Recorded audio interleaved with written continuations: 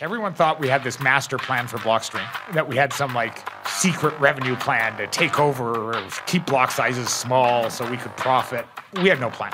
I literally went to our investors and I said, you need to look at Bitcoin as the Manhattan Project of the financial singularity. The world of finance will be completely remade with Bitcoin at the core. And it is literally like creating atomic fusion that Feynman and Teller and Oppenheimer did. We're going to need a shitload of money, and I have no idea how we're going to make money, but we'll figure it out. Hello there, how are you all doing? Welcome to the What Bitcoin Did podcast, which is brought to you by Gemini, the only place I am using for buying Bitcoin. I'm your host, Peter McCormack, and before we get into the interview today, I have a quick message from my show sponsors. And this show is brought to you by Casa, the safest way to store your Bitcoin. Now, forgotten passwords, SIM swaps, phishing attacks, there are just too many ways to have your Bitcoin lost or stolen.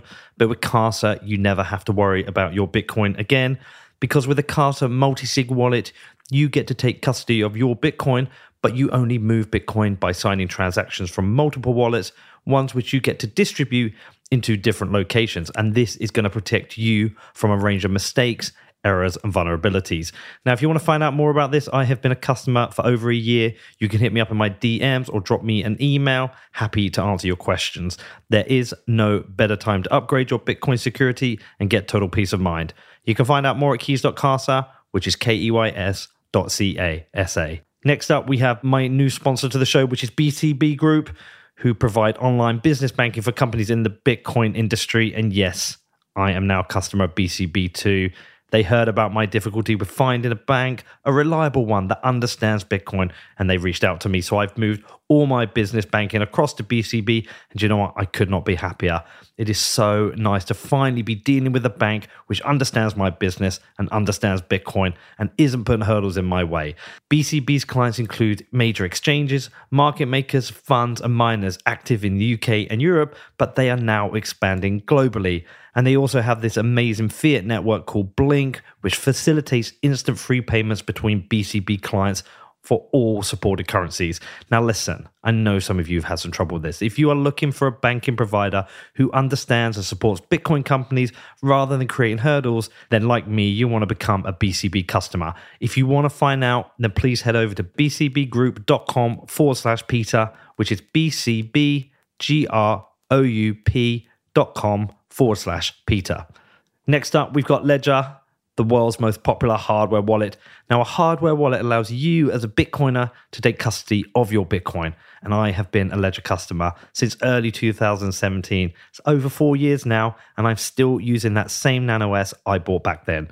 Ledger makes it easy for you to safely manage your Bitcoin using their Ledger Live software, which interfaces with your device. And you can even connect your Nano S to your Android phone to manage your Bitcoin on the go. If you want to find out more, please head over to ledger.com, which is ledger.com. Next up is BlockFi. Now you can get up to $250 in Bitcoin when you join BlockFi.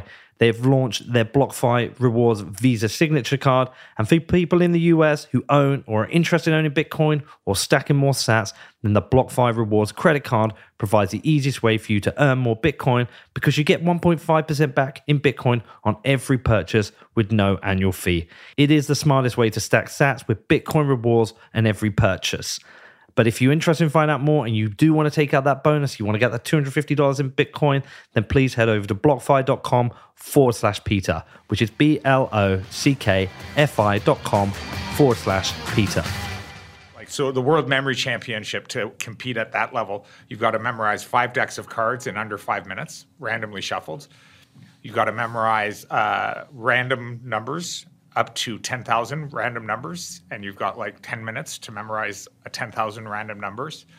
And people just train for it. There's this great book by Joshua Fjord called Walking on the Moon with Einstein, where he started studying these people. And he thought that they had some natural God-given gift. And they were like, no, it's just training the brain to work in different ways. And so he trained with them. And 2 years later, the reporter went back and placed second in the world in the world memory. It's a fascinating book. And it goes through just all these techniques. And so I've been practicing them since I was a kid, kind of enhancing my normal abilities that I had to improve. How did you figure this out? Oh, figure what out? Like that you had this ability?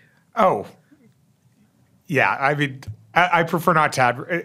It was just something I was good at. You know, growing up, I loved reading. My parents encouraged reading. I was a voracious reader. And just over time, I realized I was reading at a much faster rate than other people. So I would read like 3 or 4 books in an evening. And my mother would be like, you know, go to bed, go to bed. And I was like, no, there's another Heinlein book. There's another Asimov, because I love sci-fi. And all of a sudden I was reading like, you know, 2, 3, 4, 5 books a day. I don't think I read that many books a year. Yeah. I listen to books. Yeah, I found podcasts really, really difficult because the rate of input was so much slower compared to how I speed read, because I would kind of just see the page and kind of scan it, and I would just like, it would freak my girlfriend out because when we used to travel, I'd bring like 2 suitcases of books to last like a 1-week vacation. And I was like, you have your shoes, I have my books. I can imagine being able to do that, but that's an incredible. Like, do you not even have to pause to just kind of take it all in, the page in? Yeah, I just kind of flip, and it's there. Well, listen, Austin, it's great to have you here. Thank you. Long time coming. Yes. We've been talking about this for a couple of years, really. Yeah. Yeah, we're going to talk about the vulnerable world hypothesis or thesis. But before that, it's like the opportunity to sit across from a cypherpunk. It's not something I get too often these days. So I'd like to dig a little bit into the background. I'm sure you've talked about it hundreds of times, but lots of listeners won't have heard too much about the early history of the cypherpunks. Can you just dive in, like start anywhere you want, but I'd love to just know about like how you first became or came across this group of people, how you first became involved with them. Sure. Take me all the way back. Well, growing up as a teenager, I was kind of experimental. I was an old school hacker. So I explored computer networks. Some I was allowed in, some I wasn't, but that was the only way to get access to the kind of early internet. And so, but while still a teenager, I kind of realized there was no future in this. So I started a career as a teenager as a security consultant where I would do red team attacks. That was one of my very first companies. So I would get hired by companies to break into their systems and show them the vulnerabilities. A lot of my friends got arrested by the FBI in an early operation called Operation Sun Devil, where they essentially made hackers enemy like number one and violated their civil liberties. It's what led to the creation of Electronic Frontier Foundation. Mitch Caper and John Gilmore and who was the third founder?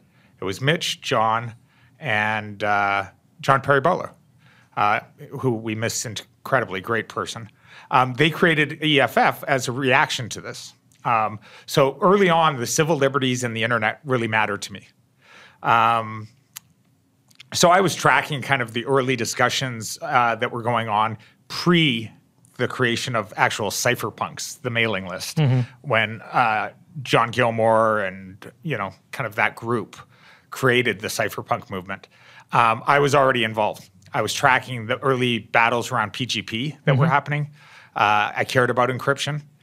So I sold my first big company in 1996. 1994 to 1996, I had started an internet provider, raised some capital, and ran one of Canada's largest internet providers, kind of like the Earthlink dial-up internet of its day. I was co-founded it with my brother with investments from my dad, and then we merged with another and kind of I was the CTO. So I was running fiber into Canada, running all their data centers. We sold it and came into a bit of money. Not totally life-changing, but for that age, it was significant. How old were you? This would have been, so it was 96, so I was 23. Nice. Yeah. But, it was significant. Our dad, who was our angel investor, made more betting on his sons than he had in pretty much most of his career as a CFO of public companies. And even better. Yeah. And so it was nice. And we were kind of thinking as a family, what do we want to do next? And I had this thesis. I was like, the same way Netscape changed, browsing to make it easy and accessible for everyone. I said, what if we could build like the Netscape of encryption tools, the Netscape of cypherpunk tools, something that is just so transparently easy that the UI would make every email encrypted, every person would have a pseudonym, totally unlinkable pseudonym, so that different parts of your life could never be linked. And you had an email address for every part. And all your internet communication was routed over an anonymous IP network based off the idea of WADI, PipeNet, which was based off David Chome's DCNet. So I basically took all the best cypherpunk technologies, untraceable pseudonyms, some of the work that had been done with anonymous remailers. I looked at Hashcash that Adam had built and invented for anonymous remailers. And I was like, what if we build a cypherpunks lab, hiring all the best cypherpunks in the world, and we commercialize these technologies in an easy-to-use UI? So we called the company Zero Knowledge. We went on to raise $75 million. We hired our chief scientist, was one of the original cypherpunks, Dr. Ian Goldberg, who's invented a whole bunch of encryption algorithms, at the time broke SSL. He was very, very instrumental, although doesn't get credit. He still runs the best security and privacy academic research lab in the world out of Waterloo and teaches people on all sorts of cypherpunk technologies beyond Bitcoin. I hired Adam back. So I called Adam. I knew his work. And so it was 98. I called Adam in England. I said, you need to come work for us. He picked up his family and moved to Montreal. We tried to buy DigiCash. DigiCash went bankrupt, and I was one of the bidders. I couldn't convince the VCs to sell it to me because we were going to take the patents and make it free. Okay. And we were going to release anonymous eCash because that was the missing piece. So the idea was if we had anonymous identities, anonymous IP, and anonymous payments, we could build the internet that wasn't based off surveillance capitalism. Okay. And we could build an alternate economic model for the world. And we could embed at the base layer of the internet privacy and anonymity. So we got in a lot of trouble. We released a hack on the Intel Pentium serial number chip because Intel released a chip that had a serial number on it that they said would track you across the web. And they promoted this idea that we would put a permanent cookie on your chip. And they said, but you'll be in total control. And we were like, screw that. So we released a hack that showed that a remote attacker could exploit it. And Intel hated us. So we were all over the news as privacy advocates. We were very vocal. We got a lot of press. This is pre-Google, so a lot of this stuff disappeared. We grew to 280 employees. We did one of the first actually eCash mints. So we couldn't use the Chome eCash patents that got locked up. And this is why we're so against patents at Blockstream and in my career, because patents have actually stopped the progress of cryptography. First, the RSA patents prevented us from doing tons of encryption. Then the Chome patents got locked up and owned and prevented the development. So a lot of the original cypherpunks were all anti-patent. And John Gilmore and I actually came up with this idea of an open source GPL patent license that would actually protect patents. That's part of what Blockstream was funded to create. I told my investors we're going to patent anything we can and give it away for free as long as no one has any other patents. And that's formed the basis of the defensive patent license that's at the heart of Blockstream that's now being used by Jack and being used by the Bitcoin community to protect against patent trolls. So there was a lot of stuff that went into it, but we got too big for our ambitions. We totally misjudged the market for privacy because people say they want privacy, but they make horrible decisions about it every day. Yeah, I think the problem with privacy is that to achieve a high level of privacy online is actually quite a lot of work. And you have to give up quite a lot of useful tools. I went through a process after a Jameson Lopp interview of trying to just give myself more privacy on my phone. And it was little things like Google Maps became almost unusable. Just little things like that. So it's difficult for a couple of reasons. I think technically, people who aren't competent with technology can make simple mistakes, which they end up giving up some of their privacy, and also the convenience side. Yeah. Well, we actually developed, so we had a tool that ran on your computer. You just picked which identity. It would automatically scan to see if you were leaking data. It would replace it with your pseudonyms data. It would automatically alternate your emails. So it would essentially be like a small AI agent that maintained a siloed identity. It routed over an anonymous IP connection, something we called freedom.net, which was built kind of at the same time that Tor was released. But we worked with the guys at Tor developing the techniques. We ran the very first attacks on large-scale anonymous IP networks and detailed here are all the ways our system could be attacked because we believed in security through transparency, not security through obscurity. It was all built off cypherpunk ideals. We ended up acquiring the patents to the only other way to do eCash at the time, which was Dr. Stefan Brands, who was David Schoen's PhD student. He figured out a better way to do eCash than blinded signatures, or at the time, a lot of people believed. It was a lot more extensible. And so Adam wrote the toolkit, and we used it ourselves. So we issued anonymous tokens, because how do you pay for your pseudonym where we don't know who you are? So the entire idea was we never could ever break, even with a gun to our head, we could not tell you who one of our customers was. And we actually had the FBI approach us a number of times because one of our pseudonyms would do something illegal, and we just said, we can't. And we did it all from Canada, where we could export military-grade encryption, because in the US it was illegal at the time. Circa kind of mid-2000s, the dot-com crash happens. I had raised tons of money. We were running a heavy burn rate, but at the time, that was okay, because all these companies were going public. And, the market just wasn't there. I've made a famous joke at a conference. Bruce Schneier ended up using this. I said, if you grab 100 people and put them in a room and ask them if they care about privacy, 97 people will put up their hand. 2 weeks later, if you grab those same people for a different survey and ask them if they're willing to give up a DNA sample in exchange for a year's free McDonald's, 94 will put up their hand. And I said, that's kind of the problem, is that privacy is ephemeral. It's a long-term thing that people don't generally make good decisions about. Same way a lot of people talk about, I care about the environment, but they'll go out and buy 2 SUVs because it's convenient for them. And so, 9/11 happened. A lot of people thought we shut down the Freedom Network and all our services in response to 9/11, but it wasn't that. We had actually already planned. We just economically, we could not keep sustaining all these cypherpunk R&D projects. So the company had to go through a massive retooling, which was really painful. I had to fire a lot of the scientists that I had convinced to move to Montreal and work with us. We went from 280 employees down to 58, which was, we shut down a lot of the advanced R&D projects. But we were working on eCash projects with Nokia that was supposed to put anonymous eCash in everyone's phone. We were really trying to build a cypherpunk world.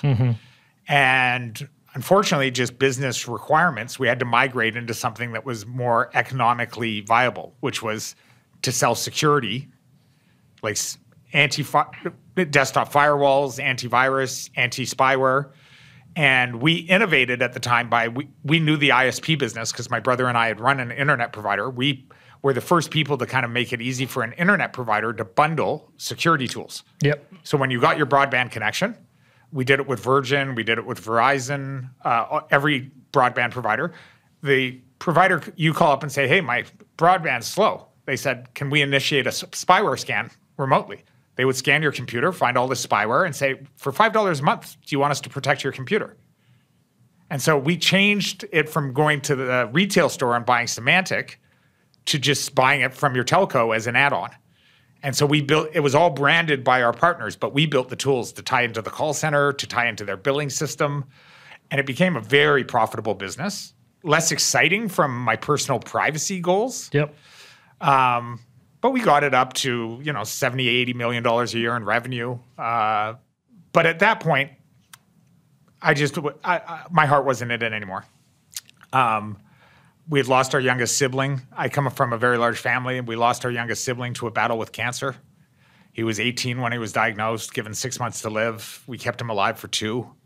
And I had taken a break from the business to study cancer and build his medical team and to kind of lead his fight against cancer. So, my heart wasn't in the business anymore. My brother was running it, and coming back after that sabbatical, I was just, yeah, I get it. Yeah. So I left and went and started doing startups, started investing in local entrepreneurs, tried to build a gift economy game based off Burning Man principles because I'd been studying post-scarcity economics, like what happens after money. Yeah. And I really believe that gift cultures move. When you get past the singularity and you actually have a culture of full abundance, where all resources are essentially free, where do you end up?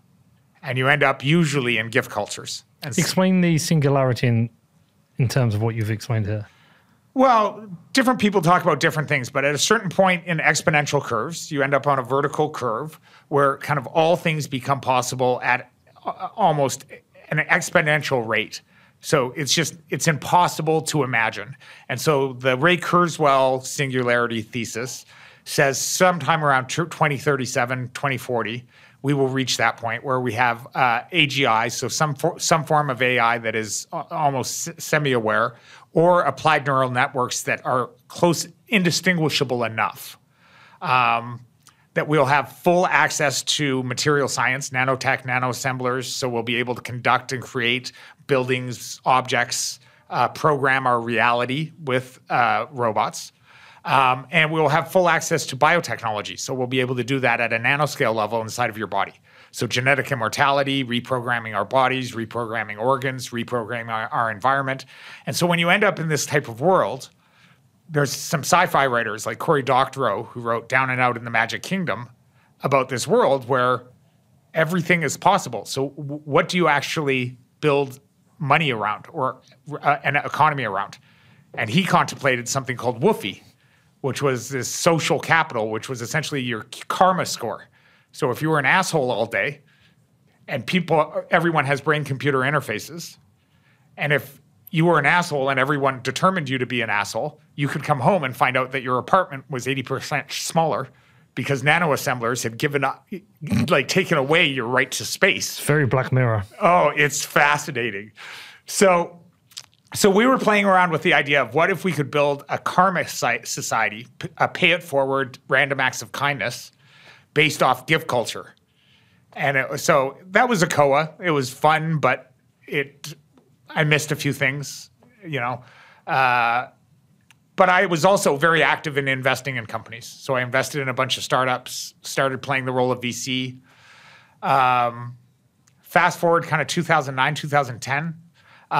Went through a bad kind of breakup with my kind of then time fiance. I just had been too work obsessed. And so I was just burnt out. I'd been building companies since I was 16 years old. I was like 36, 37. The love of my life and I just broke up and I was just kind of lost. So I went and played poker professionally for a few years. Hired a bunch of poker pros to teach me. How'd you do? Good and bad. My ego played too heavily initially. I walked in and I was Always the way. playing high stakes, and I'm like, I know what I'm doing. And then all of a sudden I start studying leaks in the game and I start realizing that I'm the whale at the table, that other people are taking advantage of leaks. The fish. Yeah. So I went down a level, humbled myself, hired some pros, hired some experts, and I got pretty good. I'm able to hold my own and kind of, and I know when I'm outgamed, and I know not to sit at certain tables. Come 2013, now friends had been calling me since 2010 about Bitcoin, and they were like, Austin, it looks like eCash is finally invented. And my answer, frankly, was, fuck you, don't call me on this. Why? I was traveling the world playing poker. I was nursing a broken heart. I didn't even look at my email for 3 months at a time. I literally was so traumatized by 20 years of living in my inbox. And frankly, I had spent $8 million trying to build eCash. I had to fire all my friends who built it for me. And I was like, I'm glad someone figured it out, but I really don't want to go walk down memory lane right now, right? Like I just wasn't emotionally in a state where I could get excited about someone else solving it, because I was, just still dealing with putting some, trauma, frankly, together. And I just didn't want to think about business. But, I kind of looked at it and I was like, okay, it looks like, it's a workable system. I'm glad someone's figured it out. I hope it scales. because all these systems, we had seen these systems. I had seen, every other BitGold. I had seen all these attempts, and no one ever got one to scale. But I didn't really go down the rabbit hole. Did people always feel it was inevitable one of these systems would exist, or did it feel like no? We thought it was dead forever. We thought just can't be done. No, not that it couldn't be done. Some of the early writings in cypherpunk literally theorized a system like this. Uh-huh. The system will need to be based off, like Jim McCoy and the guys at Mojo Nation came so close.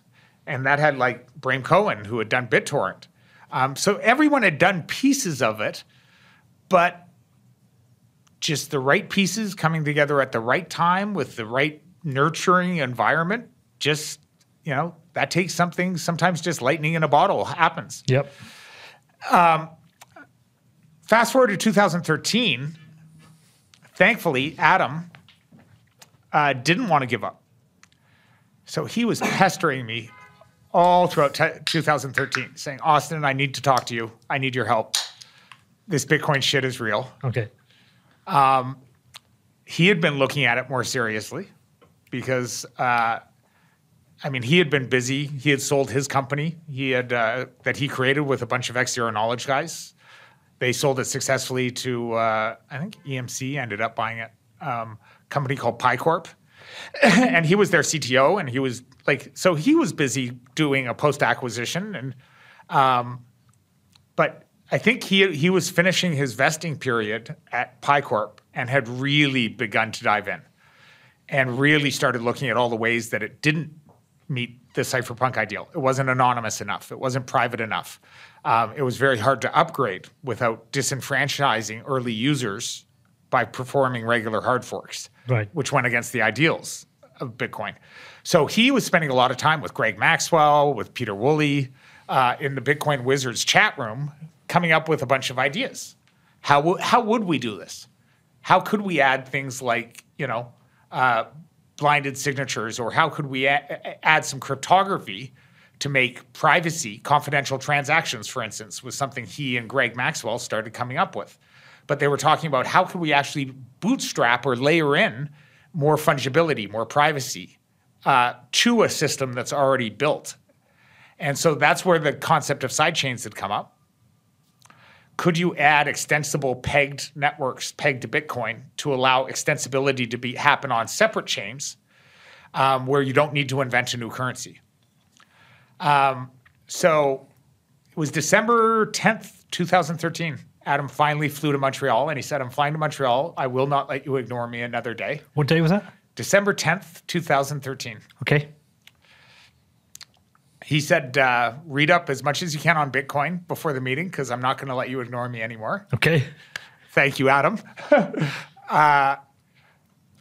So we sat down, and he essentially told me, you got to go down to the Bitcoin rabbit hole. I was able to do it quite quickly, actually, because I had all the history.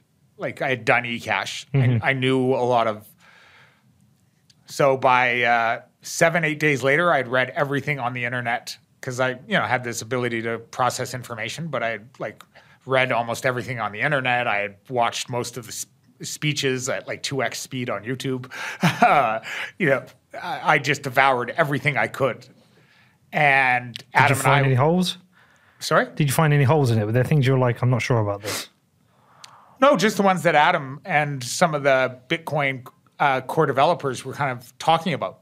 The system's very hard to upgrade without disenfranchising people. Okay.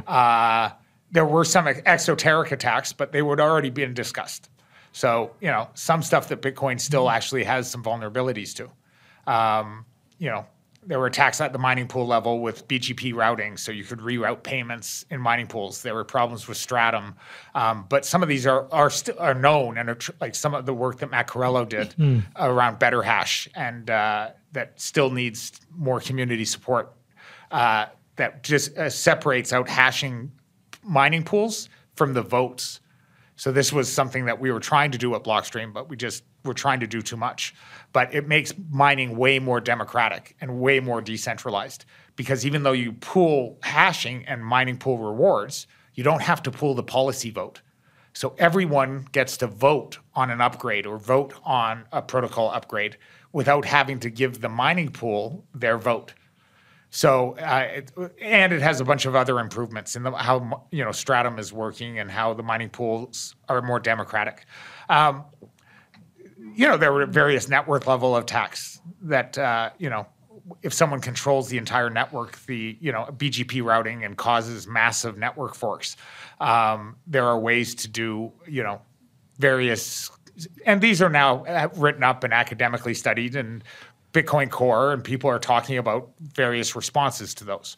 But I was in, like, I was talking to Adam at this point 12 hours a day over Skype, talking about what kind of company would we create, what would be the principles, how do we make sure we weren't a centralizing force? Because if we bring together all these core developers, we want to make sure that we don't end up becoming the Borg. So we were designing contracts that actually gave the developers more rights than the company had. So we actually gave all the developers this morality clause that they could say if the company ever acts against the interest of the Bitcoin community, they could trigger a massive payout that would almost like bankrupt the company, which was like totally like counter to any like. And I had to sell investors on this. I had to go to investors and say, essentially, we're giving our employees a poison pill that can blow up the company if we ever act immoral. But required. Yeah, but I was good at raising money. And I literally went to our investors and I sold them on the idea. This was the pitch. Everyone thought we had this master plan for Blockstream, that we had some like secret revenue plan to take over or keep block sizes small so we could profit. We had no plan. I literally went to our investors and I said, you need to look at Bitcoin as the Manhattan Project of the financial singularity. The world of finance will be completely remade with Bitcoin at the core. And it is literally like creating atomic fusion that Feynman and Teller and Oppenheimer did. And the responsibilities and the ethics and the number of brains you need around that project to invent that financial singularity and to think through all of the follow-on technologies, because coming out of the Manhattan Project gave us the next 70 years of economic progress in the world. It gave us computers, it gave us new forms of math, radio telegraphy, oscillography, like you name it, the number of offshoot technologies and the ethical implications. Because all of a sudden you invented something that had the power or that could potentially, in the wrong hands or misused, bring about the end of society. I mean, the Manhattan. And so I literally said, we want to create the Manhattan Project of Bitcoin. Bring together all the scientists. I said, we're going to need a shitload of money, and I have no idea how we're going to make money, but we'll figure it out. I went to 7 or 8 investors that I trusted who had the vision. Reid Hoffman was one of them. LinkedIn. Yeah. Yeah. But beyond that, I mean, Reid and I knew each other. He and I had a relationship. He funded Mozilla and was on the board of Mozilla because Reid is a very deep thinker. Mm-hmm. He had been there at the early days of the internet. He was friends with a lot of the guys from Creative Commons. They had done work on how do you design the protocols of the internet to keep it out of the United States hands when the ITF took over standards and made it so that domain name space wasn't just controlled by the US. When Creative Commons was writing the rules to make sure that not everything on the internet could be copywritten, that we would have copy left and Creative Commons licensing. So Reid funded Mozilla to make sure that it wasn't just Google and Microsoft defining the standards of the web. And I knew Reid to be a deeply ethical and long-term thinker. That's ultimately why we chose him to invest in the company, and I was never eternally grateful and never regretted that. And he actually helped us. Like some of the other people we brought in, Danny Hillis was one of the original creators of some of these internet protocols. He was there at the beginning of the internet. And so we brought him very early on to talk to us and advise some of our people saying, okay, how do we develop? We don't want to create standards bodies because standards bodies go against Bitcoin. Mm-hmm. But how do we make sure that some of these things have some principles or some standards that follow kind of like the ITF, loosely based consensus? So we were able to bring in some incredible people who advised us early on how to think through the evolution of the Bitcoin ecosystem and how to design a company and how to design, and some stuff we did right, some stuff we failed miserably at. How did you balance the idea of building a company, which ultimately would want to be profitable, with also wanting to support the Bitcoin network, an open source, network? Because they're intrinsically linked, but they're also two separate entities. They don't need to be, but it was unique. So we had examples of Red Hat. There are open source companies who have done incredibly well supporting and generally, in fact, the best open source projects have a whole bunch of companies who have learned to make money in the open source ecosystem who can then fund it. But at the time, you need to remember, no one was spending money on the core developers. I mean, almost all the core developers had day jobs elsewhere. Yep. They had the incredible amount of stress and personal attacks. They were being trolled. Some of them had like bounties put out on their lives, essentially for assassination politics. Didn't that like crazy Romanian guy who died recently in Costa Rica, he was going after Peter Willey, wasn't he? That was one of them, yeah. Yeah, I mean, that's public knowledge. Yeah. But I mean, when you're Peter and you're trying to do good work in an open source system and all of a sudden people are putting bounties on your head to have you killed, it's not exactly conducive to a healthy, And so we looked at it and we said, we got to help these guys. We got to give them stable salaries. We got to give them freedom to continue to work. We got to give them financial support. And no one else was doing it. Coinbase wasn't investing in the open source community. Most of the people getting rich off Bitcoin in mining weren't contributing. To their credit, some people, like the guys from Chaincode Labs, had been thinking about it, but they didn't know the developers. Mm-hmm. And it was one of my big regrets. They came to us early on and said, how can we help? And we were kind of like, we got this. Well, they're helping now. Oh, they've so much love for those guys. And, frankly, when Blockstream went through some of its changes and some of our co-founders needed to find a new environment, because startups are messy. Sometimes it, doesn't always work.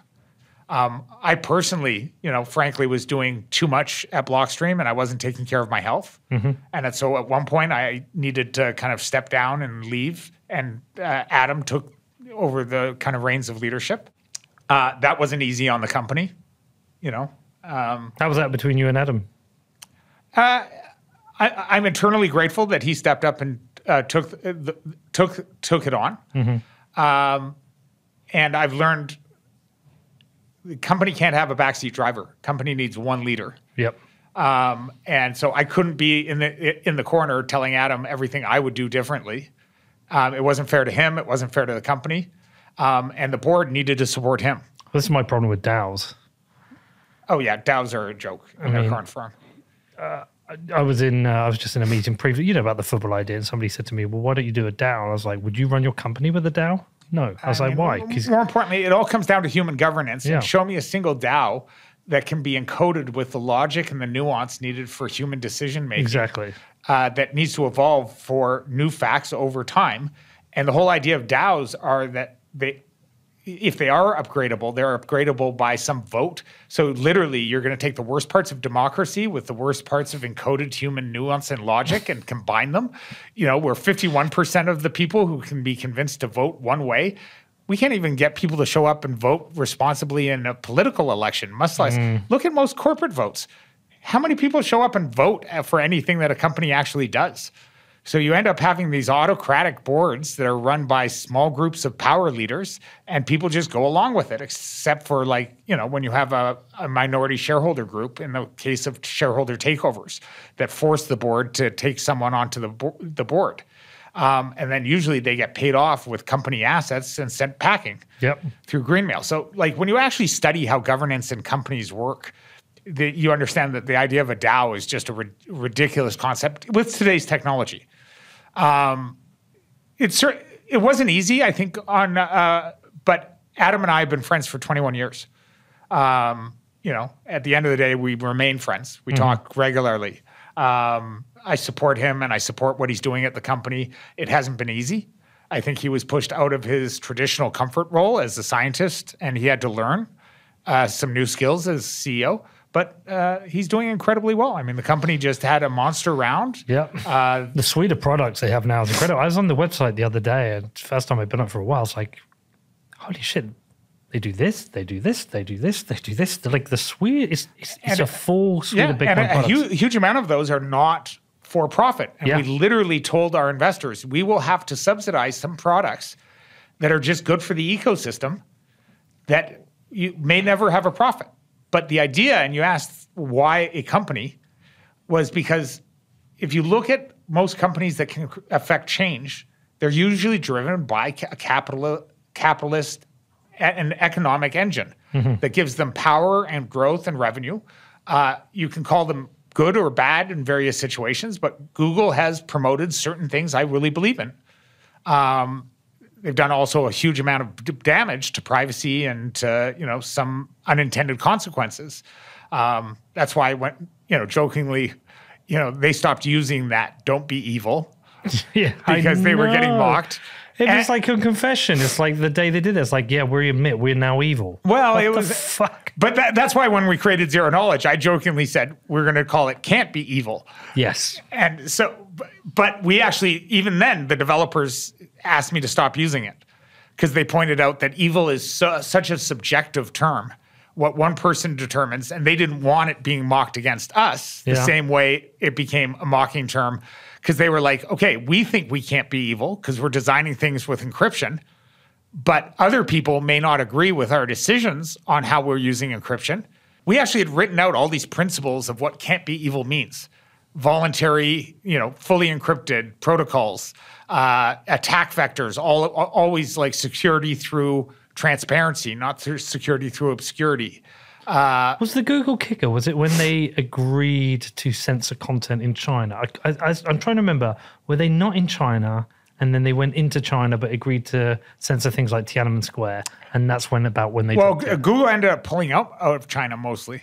But when they went, but- was that when they removed the "Don't Be Evil"? Was it about that time? There were a number of things that were Yeah. kind of going on at the same time. Yeah. I think they had started doing some AI research with the military, and then their Right. employees protested that, which is still a very big open issue. Because if you look at what's happening with the Chinese and the Chinese use of technologies where it is militarized, fully state funded, and they're making rapid progress, some would argue that actually using the best of Silicon Valley tech with Defense Department spending. I mean, hell, DARPA funded the internet. A lot of advancements in technologies of energy have come from government funding, advanced scientific funding that the private sector can't do. And so some argue, Peter Thiel and some of these guys have argued that if you don't actually align with the government to accelerate the development of these technologies and to become proficient at them, that you're leaving the United States at a huge disadvantage. Other people argue that why should we trust the U.S. government, who has been, frankly, a little bit war happy and loves to use militarization and as a foreign policy tool versus the State Department? Why should we equip them with better access to technology that makes it cheaper, faster, better to be kind of the armchair police of the world? One of those impossible decisions. You're damned if you do and you're damned if you don't. Yeah. But anyway, so it Can't Be Evil was kind of something we played with. But the principles and the founding of the company was just so misunderstood. Everyone kind of started, attacking the company, that we were trying to act like some evil overlords or centralizing force, that we were, even the block size wars, which was really hard on the team. And I think on me too, because, I was seeing our name dragged through the mud by some really dishonest players. And I don't think their names even deserve credit. But, I've made this analogy before, but I know who you're talking about. yeah. And it was just such a dishonest argument because if you're talking about the security protocols for a nuclear reactor, do you really think everyone who uses power has an equal say on that? So the guy who orders power from the nuclear reactor, do you think he should have an equal say on how the protocols of your nuclear reactor should work? No, of course not. versus the scientists who actually build nuclear reactors. That's the one Nick Szabo always laughs about and used as an example. He was like, 90% of the people arguing about this have no say in it because they don't have the scientific qualifications to understand what they're debating. I use the analogy of... Hold on, doesn't that go back to Plato's argument against democracy? Well... Yeah, but not all things should be a democratic vote because not all people should have equal say in all arguments. So the analogy I've used is, let's say that airplanes are invented. It's early on in the creation of the aviation industry. And one early entrepreneur is really, really smart, and he buys airplane.com, the domain name.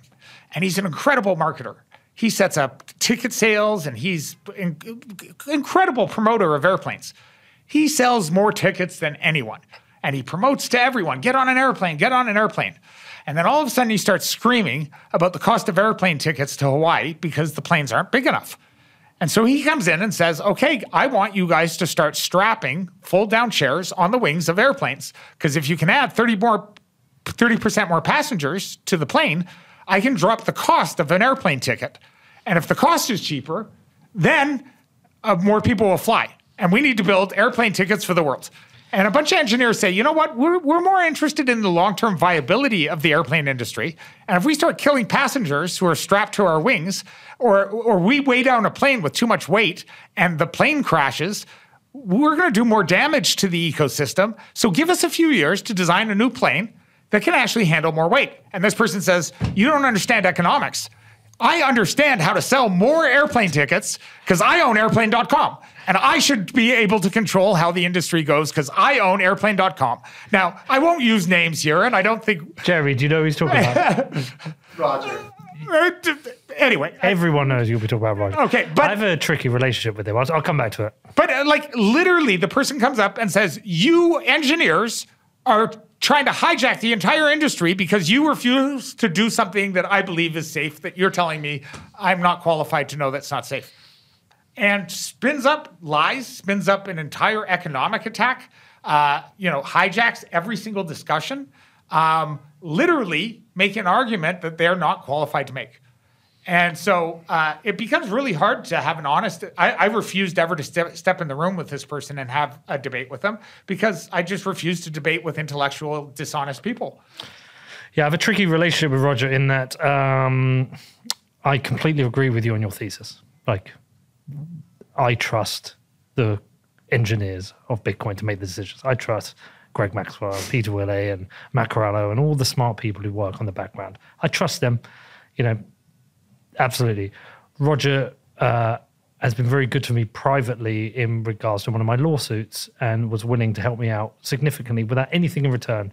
He didn't, like most people would have expected, he asked something in return. So I think it's a shame Bitcoin lost Roger, but I think that was down to Roger. But I think it's a shame he didn't recognize what you're saying and was just still out there promoting it. The great thing about being a god and being Bitcoin Jesus is you can always have redemption. So, if he's willing to get back on a cross and crucify himself, I think people might actually invite him back. Before we carry on with the interview, I do have a quick message from my show sponsors. This show is brought to you by Compass Mining, and Compass aren't just a sponsor. I am a customer of theirs, and I am mining Bitcoin with them. Do you know, I've been mining for over 3 months with them now. I've mined about 0.4 of Bitcoin, which is pretty cool. I'm going to try and do updates on this every month. But with the price of where Bitcoin is, I'm approaching having, I think, about a third of my mining equipment paid off. I love that I'm mining again because Compass has made it accessible to anyone as a Bitcoiner to get out there and start mining and contribute to the decentralized growth of the hash rate. It was so easy to get onboarded and anyone can do it. You just pick your machines, choose your hosting facility, and Compass does everything else for you. Now, if you want to find out more, if you want to start mining, please head over to compassmining.io, which is COMPASSMINING.io. Next up today, we have Gemini, who I am now using exclusively for buying and selling Bitcoin. And do you know what? We're coming up to a year and I've still not sold a single sat through Gemini. I am only buying Bitcoin. I am a hodler. That's all I'm doing. Now, I have been using the Gemini app for buying the dips, but I've also set up my DCA with twice monthly buys of Bitcoin. And I'm yet to see a better or easier interface for buying Bitcoin. With a streamlined trading view, you have access to all the tools you need to understand Bitcoin and start investing, all through one clear, attractive interface. and Gemini are running a special offer for listeners of What Bitcoin Did. All you need to do is head over to gemini.com/WBD, and new customers will get $20 in Bitcoin when they trade $100 or more on Gemini. Now, if you want to find out more, please do head over to gemini.com/WBD. That is gemini.com/WBD. Next up, we have my new sponsor to the show, which is Level, a company finally delivering on the promise of a Bitcoin bank. Yes, a bank on your phone where you can deposit, spend, and hold Bitcoin. And you can also do this alongside a traditional dollar checking account. You can deposit your payroll into your account as a US user, and you can even spend your Bitcoin from your account via your MasterCard debit card. I have been testing it out. I've been playing with the app, and it is everything I've ever wanted from personal banking. And there's so many more updates coming. They've got some big updates coming in February, so keep an eye out for that. Now, if you do want to find out more, if you want to go and check it out, please head over to Level, which is lvl.co, or search for Level, which is LVL, in the Google or Apple app stores.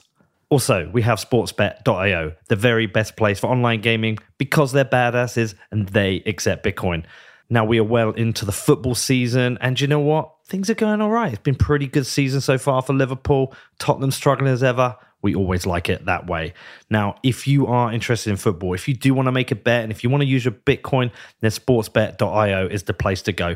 But they don't just cover football. They also cover tennis, motorsports, US sports. They even cover esports. And for new customers, they always have a range of promotions available. So if you want to find out more, please head over to sportsbet.io/promotions, which is sportsbet.io/promotions. Are you familiar with quantum thinking?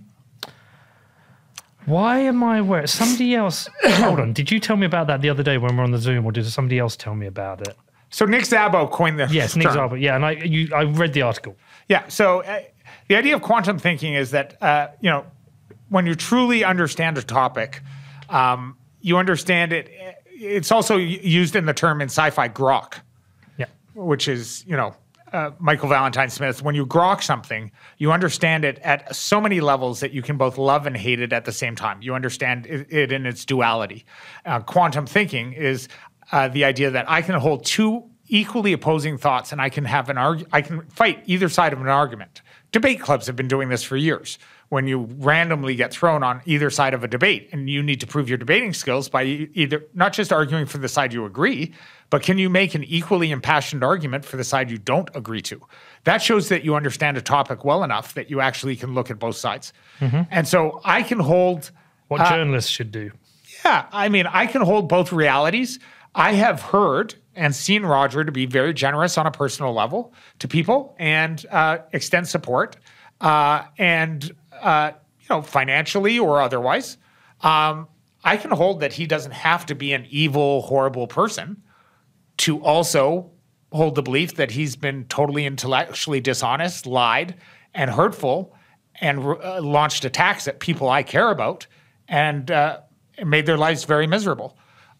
Both things can be equally true. Yeah, that's fair. Human beings are complex individuals. They're not always one thing, right? I've made tons of mistakes in my life. I've been really shitty to some people in my life I care about because I was dealing with my own demons at the time. That does not make me necessarily evil. It's just at that moment, I wasn't the best version of me. And hopefully I have enough maturity that when I am at a different state of my life, I can go back and clean up that mess and deal with it honestly. Yeah, well, we will see with Roger. He's been very quiet recently, so I have no idea. I would like to see him come back and do the necessary things. I think various parts of the community forking off was the best example of what Bitcoin is. Yeah, no, I agree. It's a great stress test. Yeah, but when it also allows you to let all the crazies go sit on Crazy Island. We've still got a few crazies. But eventually, they'll look at what happened. They forked themselves 3-4 times. Yeah. They saw how hard it was to actually build a healthy open source community.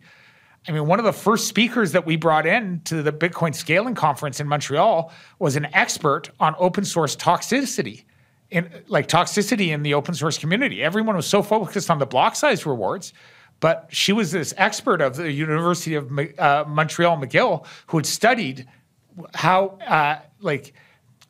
apathy, arrogant, some of the worst parts of kind of geek or, can be kind of very arrogant thinking, lack of listening skills, was destroying various open source communities. And they went through examples of open source projects that had forked, that had built dysfunction in them. And so we were trying to think about some of these issues, like and a lot of them, under the guidance of some of the Bitcoin wizards, just developed very healthy protocols for how do you deal with decision making, how do you deal with meritocracy, so that people get their RFCs or their BIPs, which was based off kind of the RFC and ITF protocol process.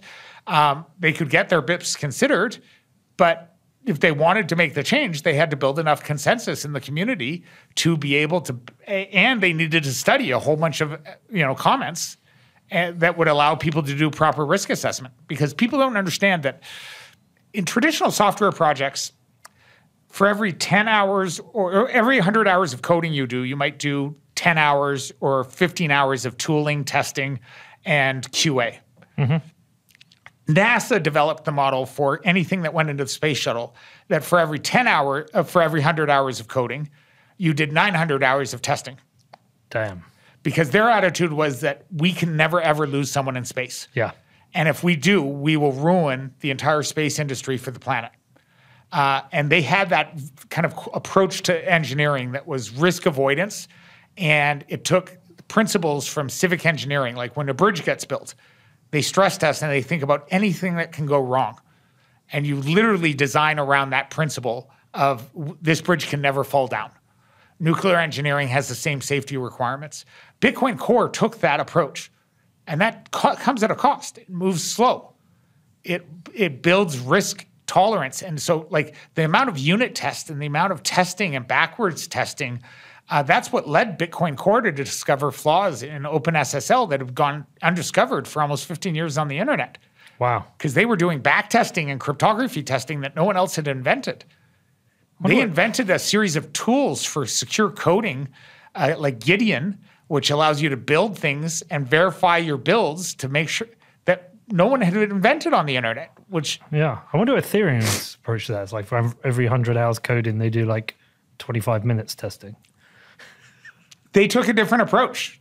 They took the approach of fast breaking things. Yeah, move fast and break things. Move fast, break things, lose your money. I personally think that that was like taking nuclear energy, which was the power of blockchains and the power to create currencies, and essentially putting it in a kiddie box and handing it out to children.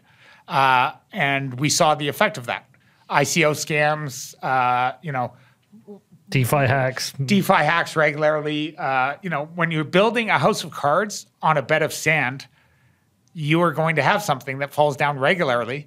And if the attitude is, who cares who gets hurt? We're just innovating. We're just moving fast. Then you bring regulatory risk on the entire ecosystem. You bring burning of people when their first experience with DeFi or with coins is losing all their money in an ICO scam. The moral hazard risk to what you've created is quite high. But to be honest, people love to beat up on Vitalik for this.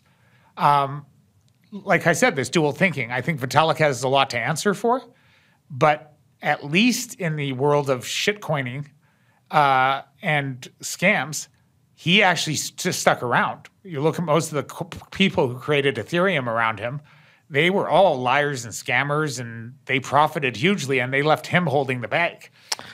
I do like that Bitcoin's cohorts are nuclear engineers and space scientists. That's pretty fucking cool. Yeah. Yeah. But it's necessary. Well, and, and those people need support, and they need an environment to create in that is outside of commercial interest. Even some of the accusations about like Blockstream that got so ridiculous at one point, like we took money from Digital Currency Group. Frankly, because Barry Silbert and Meltem Demirors at the time were incredible investors. Mm-hmm. They invested in all of the Bitcoin exchanges, and we knew we needed to have better relationship with exchanges if we wanted to get things like Liquid and sidechains and adopted. We took a small amount investment, very minority, like a 6-figure check when we were doing $21 million or actually they came in on our Series A. So, small six-figure checks when we're doing, a $57 million round.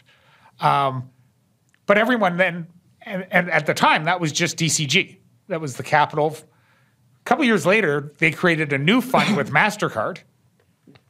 And so there's these charts, conspiracy charts on the internet. I've seen them. That show that MasterCard controls Blockstream, or the Bilderbergs control. I know, the Bilderbergs. Totally ridiculous. Has no bearing on the truth. We took some money from AXA, a non-minority, non-voting. Their name was first on the investment list because we named the investors alphabetically, not by size of investment. AXA, Strategic Ventures, the insurance company, was looking at uses of Bitcoin and technology in the insurance industry. Frankly, they're thinking very long term, and the potential for Bitcoin for insurance industries is massive. Like, insurance industry has to deal with payouts and has to deal with creating annuity funds over 20, 30-year life terms for policies. What better asset to own than Bitcoin if you're thinking about long-term gains in a deflationary world when your current currency is being debased at 20% a year?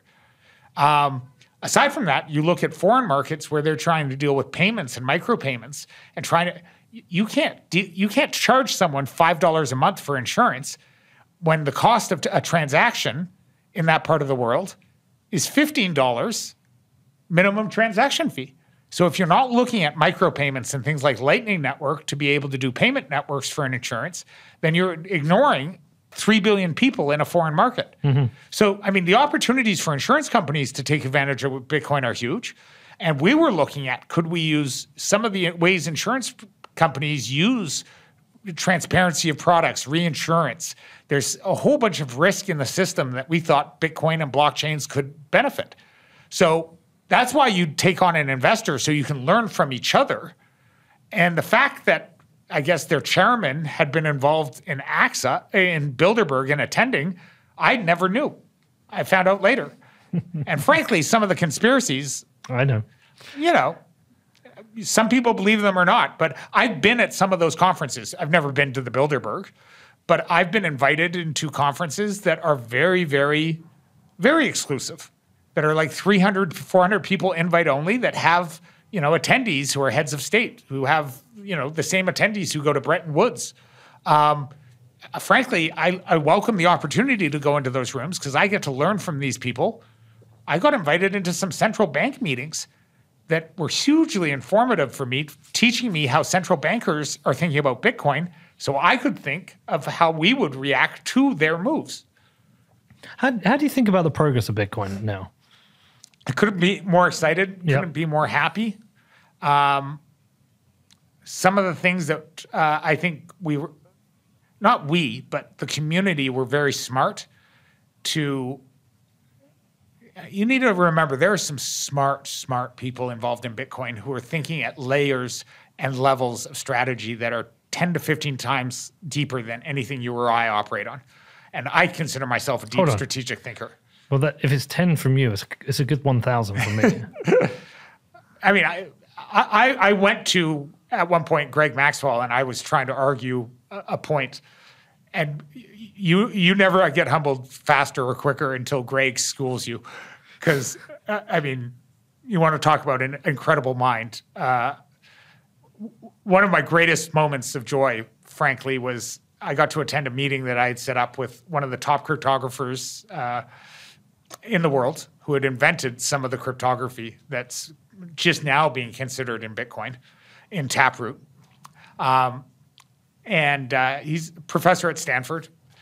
And we were trying to evaluate whether or not certain algorithms should be trusted yet, even though they've been out there for 12 years. And this guy invented the algorithm. So I organized a meeting with Adam Back and Greg Maxwell. Adam Back has a PhD and is a learned cryptographer. Greg Maxwell is self-taught. He is just a brilliant mind who has studied and I watched them at the whiteboard, and I literally felt like I was at the Manhattan Project watching Feynman and Teller working. It was like this beautiful mind moment, and I was barely carrying on the conversation. I hung out with cryptographers enough that I understood and they're doing math and they're doing protocols, and they finally end it, and Adam goes, to this professor, he goes, well, you wrote the algorithm. Would you trust all your money on it? And he goes, nah, not for another 10 years. And I mean, this is the level of thinking that because we've seen crypto algorithms fail. So when you have projects that are like move fast and break things, let's use the algorithm that just came out 2 years ago. Some of the snark zero knowledge proof stuff that is being used and contemplated, we've seen 4 or 5 of the zero knowledge protocols break. I mean, Zero Cash and Zuku at least track cryptography, and he understands, but some of the protocols early on that they were using have had flaws on them. And so, cryptography is not somewhere where you want to use the latest, greatest. You use the proven and the strongest that has the most reliability on it, because that's risk avoidance. And so I was arguing with Greg Maxwell, trying to argue actually for a more political approach to the block size wars. Because I was getting beat up and I was getting yelled at by all the industry players that who wanted a 248 or some. And I was like, kind of, Greg, come on. SegWit will buy some, but, can't we do that just to appease people, just to alleviate some of the pressure in the community?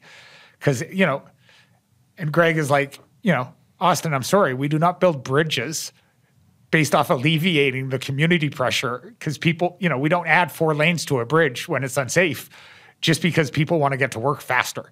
He goes, we have to do what's right from an engine. And he proceeded to go through with me all of the things that I had never considered. He walked through me how all the exchanges had done no engineering work and were stuffing the blockchain. That, Coinbase still, for years later, did not do proper batch ordering and was still dragging its feet. And he was like, if they continue to kick the can down and expect the open source engineers to do risky engineering because they won't invest in using the protocol right, where does that end us up with? He goes, we need to have some constraints because these people need to start using the resource properly like a scarce resource. And there's 50 things they can do on an engineering level that would make their use of the blockchain so much more efficient. And they just don't do it because they're too busy adding shit coins, which make them money, as opposed to investing in infrastructure. And he was right. He was right. And certain exchanges started to do proper batch ordering, did proper use of it, and they found their cost on Bitcoin lowered incredibly. And Bitcoin would have been way worse off because we would have been less decentralized and more susceptible to attacks if he had been wrong on that. And so, even in the New York Agreement, we went up against Barry Silbert. Barry Silbert was on the wrong side of an argument. I appreciate Barry for all he's done, but that doesn't mean he was right in this instance. And frankly, Wences is the only person in the Bitcoin ecosystem who had the moral fortitude to actually come back and say, I was wrong. A whole bunch of people on the wrong side of the New York Agreement have yet to come back, but my life doesn't change based off getting an apology from them. But it's just nice to see people like Wences actually stand up and say, hey, I actually was on the wrong side of this. Yeah, and that's totally fair because, look, I don't have the knowledge you guys have. In 2017, both arguments made sense to me. It's like, oh, yeah, more transactions, that makes sense. It scales faster. Oh, yeah, smaller block size. Decentralization makes better. But I ended up just siding with the people I trusted in the end. Who do I believe? Huh? Jameson, Lob, whoever. But I've had conversations where Jameson considered larger blocks. I think even at one point Adam was having conversations about it. Like everyone's had the conversation. Listen, 248 was a viable proposal, and Peter Woolley had actually coded up, and things were being considered. But that was before Luke figured out how to do SegWit as a soft fork. And, that was just an incredible revelation because once we saw that we could roll in SegWit as a soft fork, it just opened up a realm of opportunities that fit so many. It allowed us to do protocol versioning. It allowed us to deal with, changes we needed for Lightning to become viable, which would give us a proper L2 layer 2 because we could finally deal with transaction malleability because that was the one thing blocking it. So when we finally realized that we could do SegWit as a soft fork, that just became the best engineering option. And when the best engineering option presents itself, you don't go back and say, okay, we're going to engineer an entire ecosystem for the world based off a broken, flawed compromise. when the better engineering solution is there. And so the engineers stuck by the principles, and that had consensus. 80% of the coders who were actually coding and working on the project all agreed with the roadmap to make SegWit the priority, and then to do block size extensions through the extended block size you get from SegWit, and then focus on Lightning and developing layer 2. And they were right. And look at now we have Strike. Now we have what's happening in Venezuela.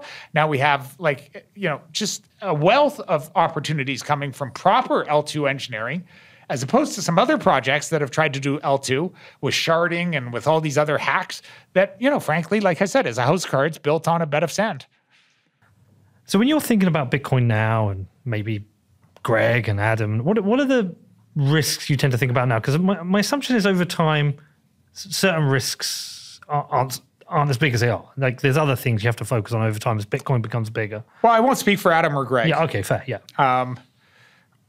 Some of the more interesting discussions I've been having lately are with like Jeff Booth. I think he's one of the most incredible minds in the Bitcoin space and such a welcome addition because he understands the language of central bankers. He understands the language of economists who, are bought into this MMT monetary, bullshit. And in fact, some of them are out there actually advocating for never-ending printing of money and never-ending deficits. And he's actually gone through and just proven from a very valid basis in his Price of Tomorrow book, which is the best book I recommend for even the hardcore Bitcoiners haven't read this book because it comes at Bitcoin as the solution to a set of problems that they may understand inherently, but they don't understand. He comes at it from the fact that we have two exponential curves that are about to run into each other. One is the exponential curve of the singularity. So technology advancing at exponential rates should make things deflationary, should make things in our life cheaper, faster, and more abundant.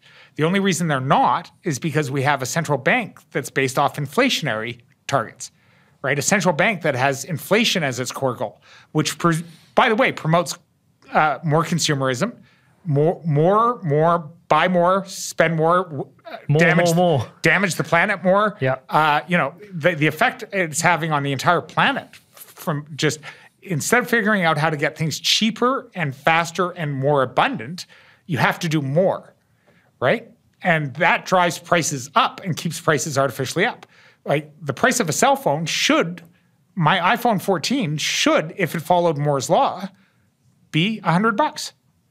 Instead, it's $1,500, $1,800, $2,000. That's not because of anything that Apple is doing. Apple needs to keep its profits up, yes, but it's to promote bad central banking and the government involved in central banking. And so Jeff understands this, that if you actually wanted to bring these technologies to the masses and you wanted to bridge the democratization of these benefits and you actually want to improve everyday, especially the middle class, because this is one of the biggest dangers, is that we're going to build a society of haves and have-nots. And all the Bitcoiners who think they can go live in citadels have something coming to them. Because frankly, Jeff has this incredible line. Show me any point in history when you could build walls big enough to keep the haves away from the have-nots, especially in a world of singularity tech. So not even with Bitcoiners inside of their citadel as the targets. Let's imagine in a world, and this will get into some vulnerable world hypothesis. Let's imagine that I'm a Venezuelan student. I'm 15, 16. I've seen my mother and sisters raped by gangs. I've seen a dictator who's totally corrupted the system. Frankly, stole Bitcoiners, miners, ASICs. People don't talk about this, but it actually happened. Yeah, it did. I know some of those people who were actually had to flee and were running the ASIC miners who are now expats, had their entire Bitcoin mining operation stolen by the Venezuelan secret police. And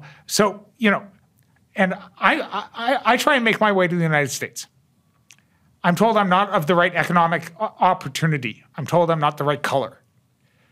So I get sent back and I land in Mexico somewhere where I'm also dealing with, gang warfare, total corrupt state due to bad drug policy, narco-capitalism.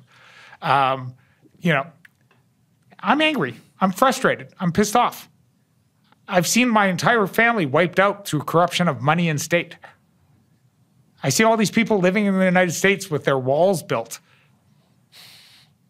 What do you think is going to happen in 10 years? You don't think someone like that isn't going to go to the university and download some plans for CRISPR-55, for synthetic biology, for autonomous drone technology, and say, you know what? I'm going to inflict my will on you. I'm going to send a fleet of drones with, to disperse COVID-55 that's weaponized, custom designed, and will wipe out 20 million people. Or, anyone can be a victim. I'm going to do it against the Jews if the people is, anti-Semitic and believes that the Jews control the world's money, which is ridiculous and hateful. But, whoever they want to do it, one man's, what was the famous saying? One man's terrorist is another man's freedom fighter, right? Yeah. But this person, when they have access to exponential technologies, this is Nick Bostrom's vulnerable world hypothesis, which has been obsessing me lately, which is if we don't reduce the threat profile, because as a cypherpunk, I was kind of taught to think about the world in threat modeling. So you approach everything based off threat models, and you design, and we did this at Zero Knowledge extensively. We would publish threat models that essentially go through and you think through how can this system be attacked at every single layer, at every single level. And so when I'm thinking about the future and I'm thinking about how do we bring the world into this hyper-Bitcoinization, one of the biggest concerns I have is that we don't deal with lifting all boats equally fast enough. So, that's why Venezuela is so important. But it's why it's also important that we have that happen in multiple Latin American countries. I think it's important that, if we could see 6 or 7 Latin American countries do what currently is being done in Venezuela, where we have democratically elected, responsible governments using Bitcoin and using Bitcoin financing to create some of the best financial products, better as alternatives to IMF debt, which is going to piss off the IMF. But I think you can actually build a better bond product financed by Bitcoin and actually start saving some of these nations in the currency wars that are about to happen. So it sounds to me then you're starting to think about the things you're thinking about with regard to Bitcoin are not so much contained now within the protocol. It's the products we can build outside of it that can help move society forward. It's the society and it's the impact and it's the transition path to of how do we make sure that Bitcoin is the economic ladder? Bitcoin is the economic ladder that can save the middle class. It can move people up the economic levers outside of central banks. How do you do it in the United States? Right? When you have a system that is so US dollar, US Fed, and the U.S. Fed central banks are going to do what U.S. Fed central banks are going to do. But we've seen at the local level, Miami, New York, mayors. So, Salim Ismail, I don't know if you know Salim Ismail. Salim is doing some incredible work at the, his thesis, and he and I have discussed this for a number of years, is that you can do it at the municipal level much more democratic governance, city hacking than you can do at the federal level. Because at the federal level, it's all regulatory capture. It's all like politics and, long-term interest, and you have to lobby. But at the municipal level, which actually makes a difference in everybody's everyday life, what if we hyper-Bitcoinize a city? What if you do it based off good candidates, like actual good candidates? So there's this incredible internet entrepreneur, Farhad Mohat, who is running a political initiative called the Good Party. that is looking at using how to break the two-party system inside of the United States. A bit like Andrew Young's trying to. Yeah. So how do you actually use this system to get third-party candidates actually on the ballot and break the logjam? What if you were to combine Bitcoin, like a Bitcoin candidate, with good politics that's not funded by lobbyists, not funded by dark money, that's totally transparent? Bitcoin fixes this. Bitcoin fixes this. Well, listen, I mean, we got $1 trillion market cap right now. You go forward 5 years and we may have a $10 trillion market cap. Things have become a lot easier because you have capital. Well, more importantly, you can start actually representing politicians who have Bitcoin and the interest of financial sovereignty, financial independence of their citizens at their best interest. And the type of things you can do are amazing.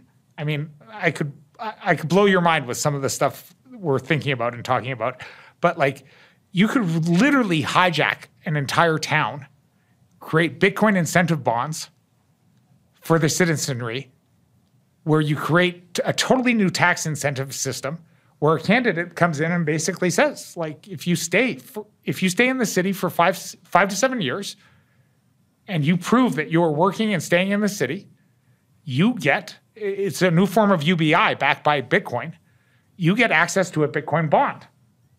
You can use it, you can draw down and borrow fiat against it, but you never sell your Bitcoin. It's locked up over 7 years. You have to prove you're a citizen of the town. You have to prove that you're, a viable economic player in our local citizens. So you vote, you stay, you live, and we'll give you this Bitcoin asset, and you can draw down regularly fiat loans against your Bitcoin asset, against it, to finance your life, to finance self-improvement, university, start a company, start a job. And we will literally give you, as a citizen of our town, a Bitcoin bond, and at the 7-year vesting, when you've proven that the entire thing vests and it becomes yours. And you pay taxes on all your fiat conversion rates. It creates tax revenue for the state.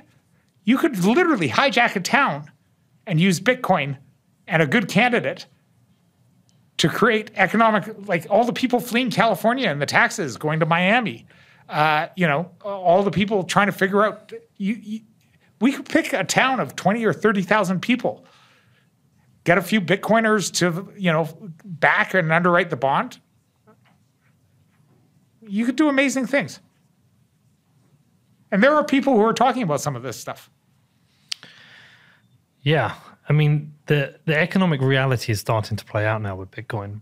We've seen it at a micro scale, but in El Salvador. We're seeing the reality of it playing out there now, the volcano bonds, the airdropping of Bitcoin to the population, using laws to encourage people to adopt Bitcoin technology so people can use it. We're starting to see some smaller parts of these sorry, ideas. I might have spoke before. I was talking about Venezuela and El Salvador. I meant El Salvador. Yeah. Yeah. So you're talking about the Bitcoin city. Yeah. I mean, these things are fascinating. Yeah. I mean, what Blockstream is doing with, and Adam and the group who are underwriting it, it's incredible. It is going to, I think, shock the world and rock the world. In a world of negative bonds, I mean, last year's the best performing bond product in the world was MicroStrategy's bond, right? I think that I have not verified that claim, but I heard it Michael Saylor claim, and I have no reason to disbelieve that. That was a Bitcoin product. I think the Venezuelan bond might be one of the best performing bonds in a world of negative bond interest rates. The El Salvador bond. The El Salvador volcano bond might be one of the best performing bonds. Now, some people have other opinions on it. I know. Sorry? Of course. Yeah, they're allowed to. I But think Samsung announced it's 30% committed, verbally committed. If they close that bond, if there's a rapid closing of that bond, that's going to open the eyes to other people in the region who maybe are fucking pissed off with the IMF rules and interference. So I heard part of your conversation. I was traveling with Nick Carter, where he mentioned you could get a similar risk exposure without having to do, and I understand that. Yes, you can if you understand financial world markets. But I don't think I think he missed was the opportunity. The opportunity to stick your finger up to the IMF and go, let's The fucking do this. opportunity to do a Bitcoin-powered volcano bond and the community support, the community wanting to come together and say, we can finance a central bank. Let's get out there and let's play at the level that Bitcoin should be able to play at. I think the Bitcoin community is going to come together, and I think the thing's going to sell out. And I think it will be one of the best performing bonds in the international bond market. I agree, because they want to show the rest of the world and these large institutions that we can do it without you. And what happens when you can bring that now to Costa Rica? What happens when you can bring that now to Nicaragua? Every other Latin American country is being approached and forced to remake its tax laws according to IMF rules, to take on massive amounts of debt. I mean, and this is Jeff Booth's argument that just this exponential debt curve that we're on, we are approaching levels of exponential debt that people just don't understand. Mm-hmm. And the U.S. dollar will be the last to fail. The U.S. dollar is actually probably a long-term, very good, stable fiat bet because it is the strongest. It is the world's reserve currency. But the cost of that is, a massive military-industrial complex. It's, the U.S. government having to do, alliances with U.S. petrodollar-backed, environmentally horrible, destructive, energy systems. Bitcoin does fix this. Like, Bitcoin literally moves us off the oil, U.S. dollar, petro, fiat world standard into a green, energy-backed ASIC mining world. And so, even Kevin O'Leary and some of the comments, did you have? Yeah, hi, Kevin. Yeah. I love Kevin. And when he was talking about some of the ESG boards and what he needs to do to get products in front of his companies, he doesn't even fully understand what's happening in the Bitcoin world. There are so many Bitcoin companies that are Bitcoin only, Bitcoin focused, that haven't had access to the public markets. Unfortunately, the only public market company that we have in the Bitcoin space, in the crypto space, is Coinbase. And, argue what they want, but Coinbase at least got out. We got some miners. There are a few miners in the Canadian markets. Yeah. There are people doing Bitcoin mining. Yeah. But there just aren't enough public products. So there's trillions of dollars of capital in that sovereign wealth area that Kevin deals with that want access. He literally said on your show, I think, he has a target of moving from 3% allocation to 7% into crypto. And if we don't get enough Bitcoin companies public, viable, whether it's Blockstream to a direct listing or other Bitcoin-only companies that deserve to go public, then he doesn't have enough product to invest in. Now, some of them have figured out how to do it by owning ETFs, and hopefully we'll get an ETF vehicle going. But we'll see. This was fascinating. I've got so much more I want to talk to you about. Okay, let's close this one here. We'll come back in the morning and we'll continue this and we'll talk about the vulnerable world hypothesis. Great. This is fascinating. Honestly, it's like Jeremy said, you're in the bathroom, hanging on every word. This is one of the easiest interviews I've had to do. I've just had to sit and listen. It's fascinating. Thank you, Austin. Do you want to send anyone listening to anywhere? Do you want them to go, usually I ask, where to follow you? Do you want people to follow you or do you want them to go anywhere? No, I'm retired. Follow Bitcoin. I'm planning a marriage this year. I'm getting married. I'm happily focused on living pseudonymously in Latin America. Well, congratulations on that. Thank you. Right, tomorrow morning, let's do this again. Great. All right, thanks for listening to What Bitcoin Did. If you want to get in touch, the best thing you can do is head over to my Telegram channel, or you can hit me up on my email, which is hello@whatbitcoindid.com.